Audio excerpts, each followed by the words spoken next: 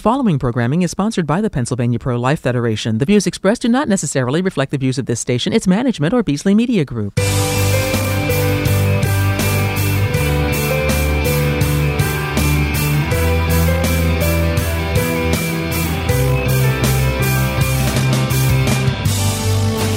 Hello! Welcome to Positively Pro-Life, a podcast brought to you by the Pennsylvania Pro-Life Federation. Positively Pro-Life brings you inspirational stories, important legislative updates, and informative interviews as we restore and strengthen a culture of life. I'm Maria Gallagher, Legislative Director of the Federation. Joining me today is our guest host, Christopher Pushaw, Executive Director of the Federation. Welcome, Chris. Thank you, Maria. It's good to have you with us today. Now, when when a woman gives birth, she can become overwhelmed. That is why it is so important to have assistance available for women in difficult circumstances. We will be talking today with a woman who has developed an innovative method for helping both mother and child. I will also be giving an update on pro-life efforts to stop the distribution of the dangerous abortion pill by mail. But first, Chris has some inspiration for us. Go ahead, Chris. Thank you, Maria. And I'm happy to be here.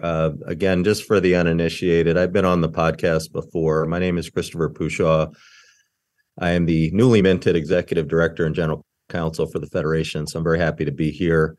I know that Bonnie used to do these, and what I drew inspiration from in the past couple weeks, taking a cue from my mother, who used to always say that the Lord doesn't ever give you more than you can handle. I would always caveat that, but he likes to test you sometimes.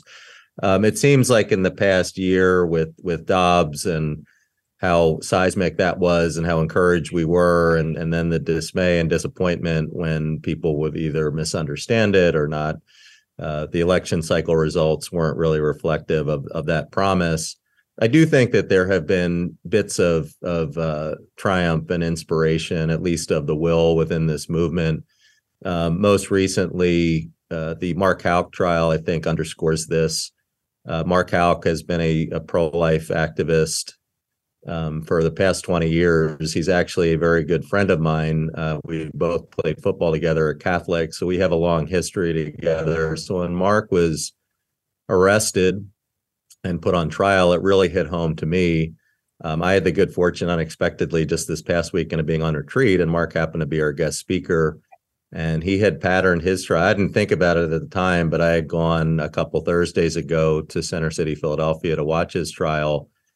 But it was Wednesday, Thursday, Friday. They had a deadlock jury Friday, and he had a long weekend and was finally acquitted Monday. So he had patterned his experience to Christ and the Passion, and he did it in a way that was very powerful, but also was not blasphemous. And I just think his witness, his courage, and just the parallels for the pro-life movement of just staying true to your beliefs, and being really ready for anything while you're witnessing to that truth, to me was very inspiring. And I think Mark's witness is an inspiration to us all.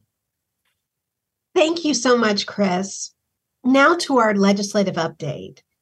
Some 20 attorneys general have released a statement noting that federal law expressly prohibits using the mail to send or receive any drug that will be used or applied for producing abortion. The AGs note that the law could not be clearer. In addition, these legal experts point out that the Biden administration has violated state laws by giving approval to distribute abortion pills through the mail.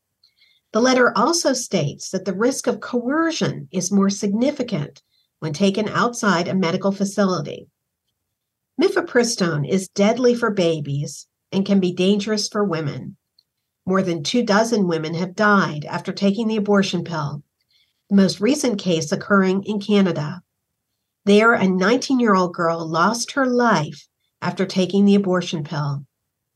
The widespread distribution of abortion pills endangers girls and women and must be countered to the fullest extent of the law. And now to our guest. Monica Kelsey has found a unique way to assist women and newborns in crisis: safe haven baby boxes. Her innovative idea has saved the lives of a number of babies and has helped women at a critical time in their lives. Welcome, Monica, to Positively Pro-Life. Thank you guys for having me. It's a pleasure to have you with us. Now, Monica, can you explain, how did your program begin? Well, it actually, I think, really began when Christ gave me this job when I was born, because I have to go back to my beginnings to get you to understand the passion that comes from Safe Haven Baby Boxes and why I'm so passionate about finding an alternative for women in crisis. And, back in 1972, there was no Safe Haven law. And my birth mom was brutally attacked and raped and left along the side of the road. And this, of course, was when abortion was illegal in our country, even in the cases of rape and incest. And she pressed charges against the man who had raped her. He was arrested and charged, and then she finds out she's pregnant.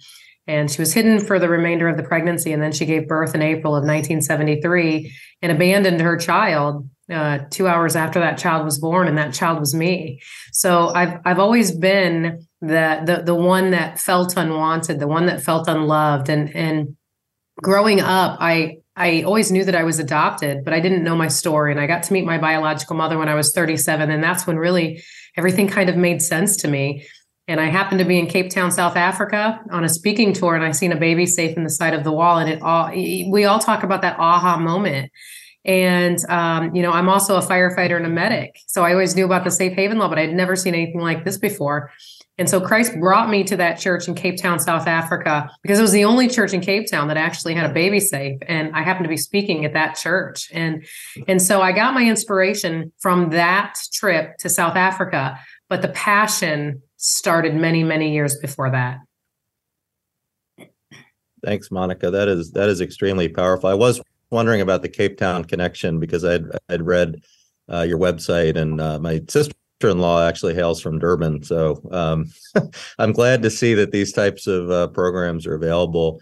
But as you were talking, I drew the unmistakable parallel. We both seem to be born at around the same time and also drawn to this mission because of the experience of our mothers. I was the caboose in my family by 13 years. So my mother had 5 children, very devout Italian Catholic, and a lot of her example is what drew me to this movement. But more to the point, again, before we could remember, she was 41 when she got pregnant with me, and she was undergoing what was called a geriatric pregnancy and was advised to abort me. Well, you can imagine how well that conversation went. Right. But my question is, obviously that's very powerful, and I think you do have to read the tea leaves and see the signs. So that's how you got your start. What continues to drive you in this mission? Obviously, as a medic and a firefighter, you're around crises all the time. But we're just curious what keeps you going.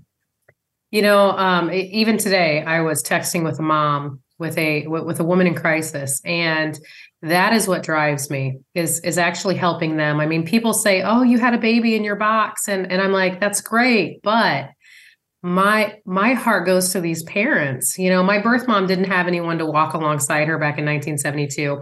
And so I feel like this is my calling to put people in places that weren't there in 1972 for my birth mom. And so I actually find peace walking alongside these parents.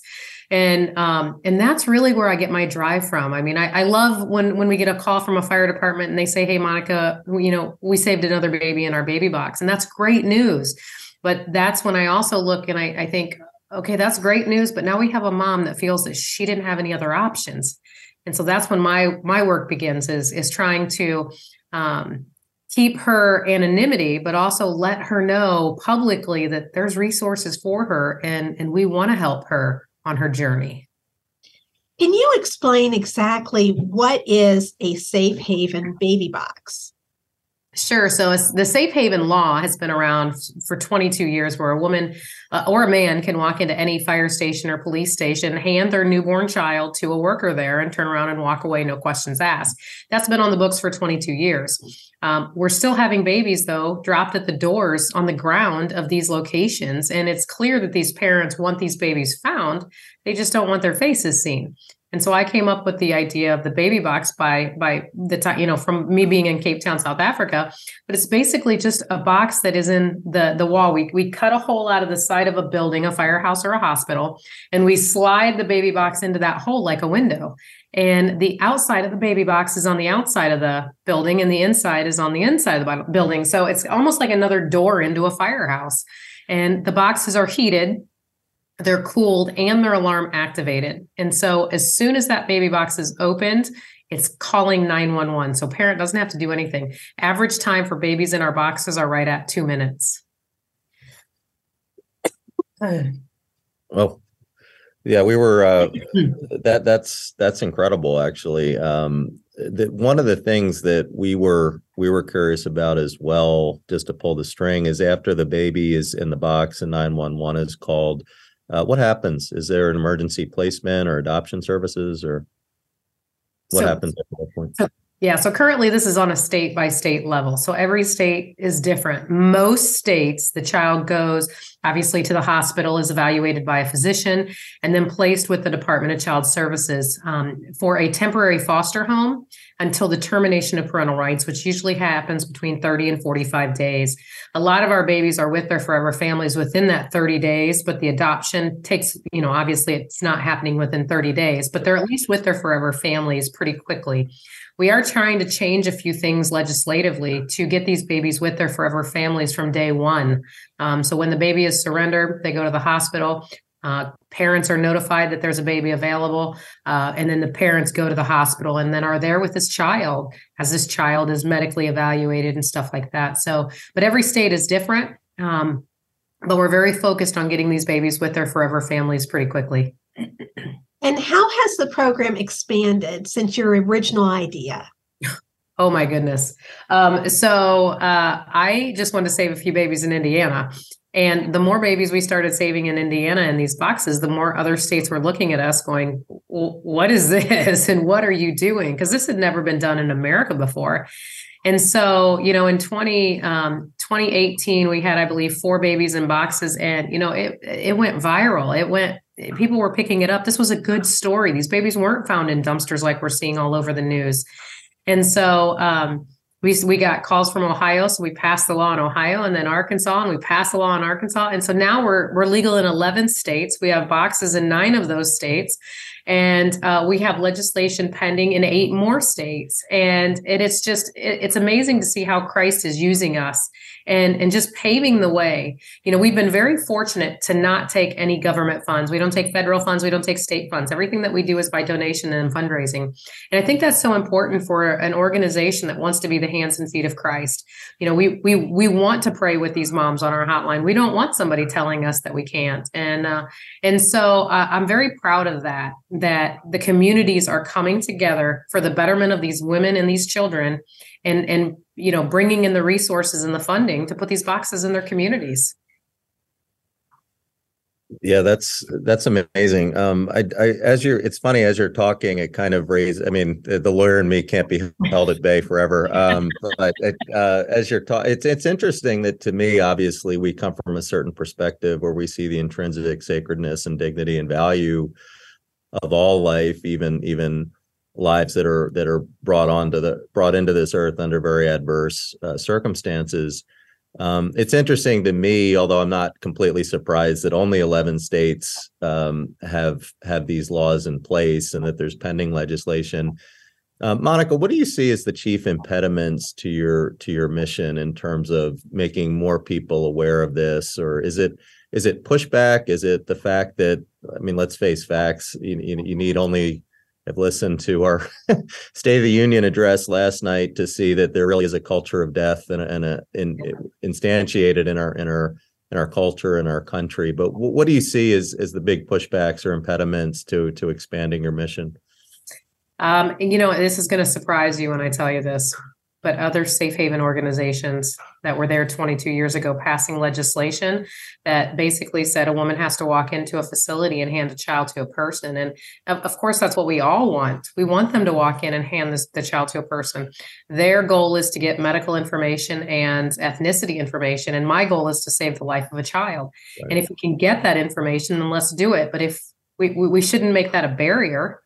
And so it is surprising that the National Safe Haven Alliance, Saving Abandoned Babies, these organizations that are out there doing what we're doing is actually pushing us back and saying that we don't need them.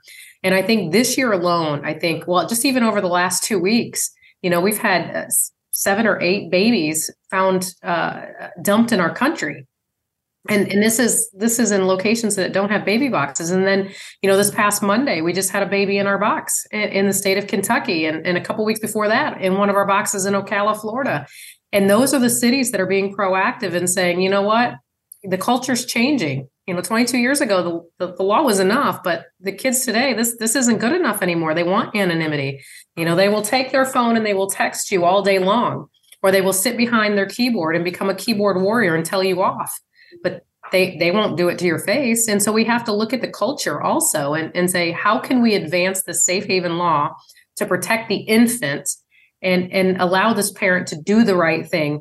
And it's sad, but we have a lot of support. We have a lot of people that support us. And I think the more babies that we save, the more people are like, why wasn't this here 10 years ago? Why are we just now doing this?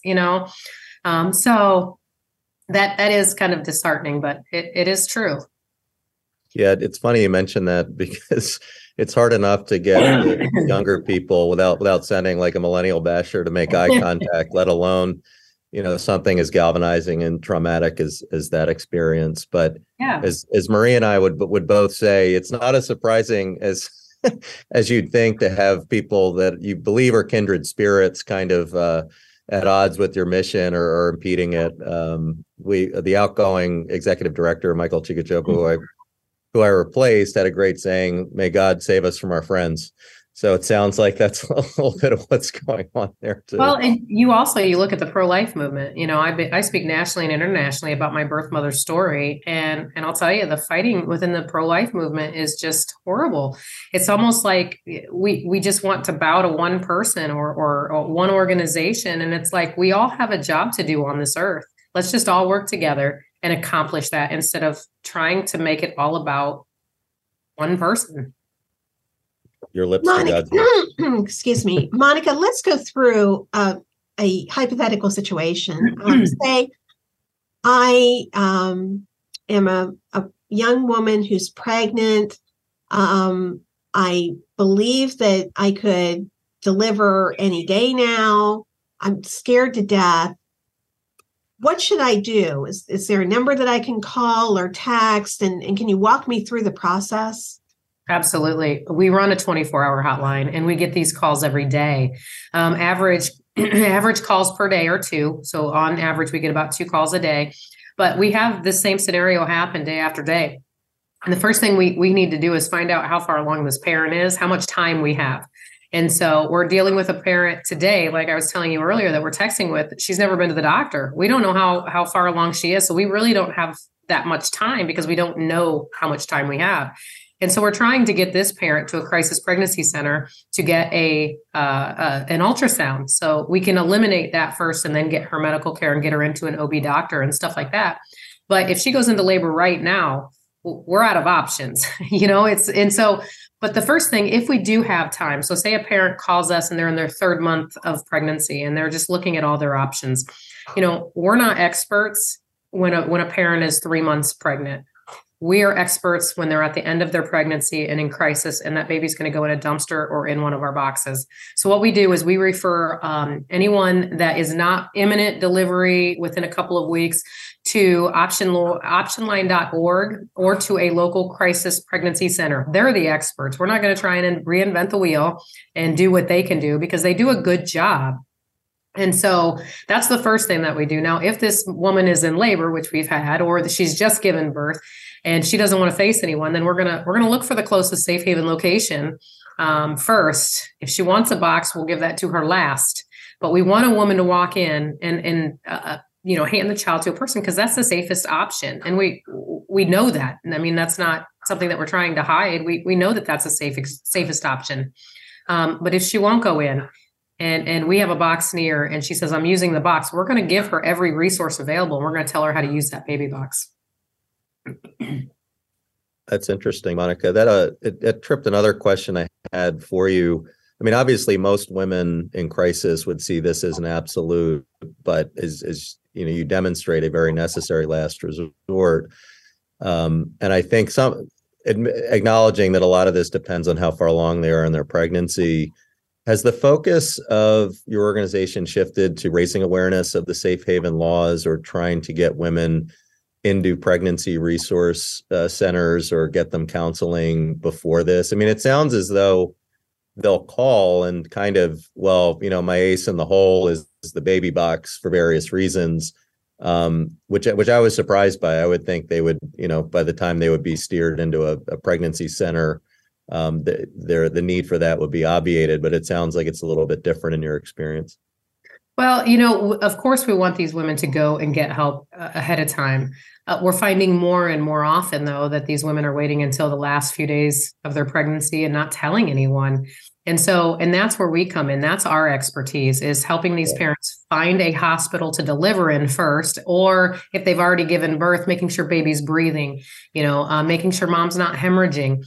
You know, we have a pediatrician on our board of directors that is a great resource for us. We have nurse practitioners that volunteer for us, you know, because these babies aren't born in hospitals. They're not. And so we do kind of shuffle a couple of different things, but our ultimate goal is, if this woman has time, or this parent, or, you know, parents have time to get into a crisis pregnancy center, that's what we want them to do. We want them to have all their options, because parenting is still an option for them. Adoption is still an option for them. And then, of course, a safe haven surrender is an adoption for them. But they have three options that they need to choose, not us. We shouldn't be the ones making this choice for them. We have to allow these women the opportunity to make the decision for themselves. And it really irritates me when we do these, you know, we're huge on social media. We have 700,000 followers on TikTok. And I know TikTok is controversial, but that is the women and the men that we need to reach. And that's why we're there. And then on Facebook, we have 104,000 followers. So education is there. We have to push this out there. But it really irritates me when people say, well, why didn't you just choose an adoption plan? That's stupid. Why didn't she just place for adoption? And it's like, this person made a choice. Stop judging her and shaming her. You know, if you chose an adoption plan, or you chose a parenting plan, we're not going to shame you or judge you. So it's not fair to this person who chose something better for her child, for her to be judged or shamed. And it's got to take a very special person to say, I want what's best for my child, and it's not me. And that's heroic, and we have to treat it as such. So tell me, if there is a young woman out there who's interested in connecting with you on social media, how can she find you on those different platforms?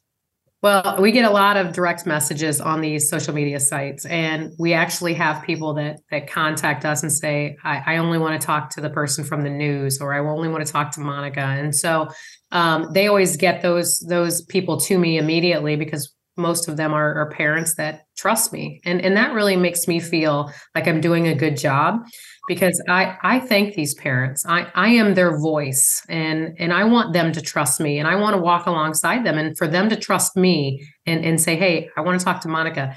That just brings me so much peace, knowing that I'm making a difference today, that my birth mom didn't have all those years ago.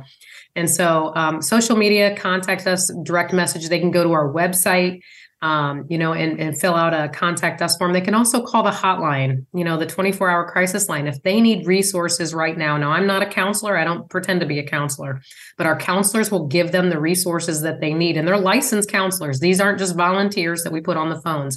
These are people that have been dealing with women in crisis for many, many years. Many of them worked at crisis pregnancy centers.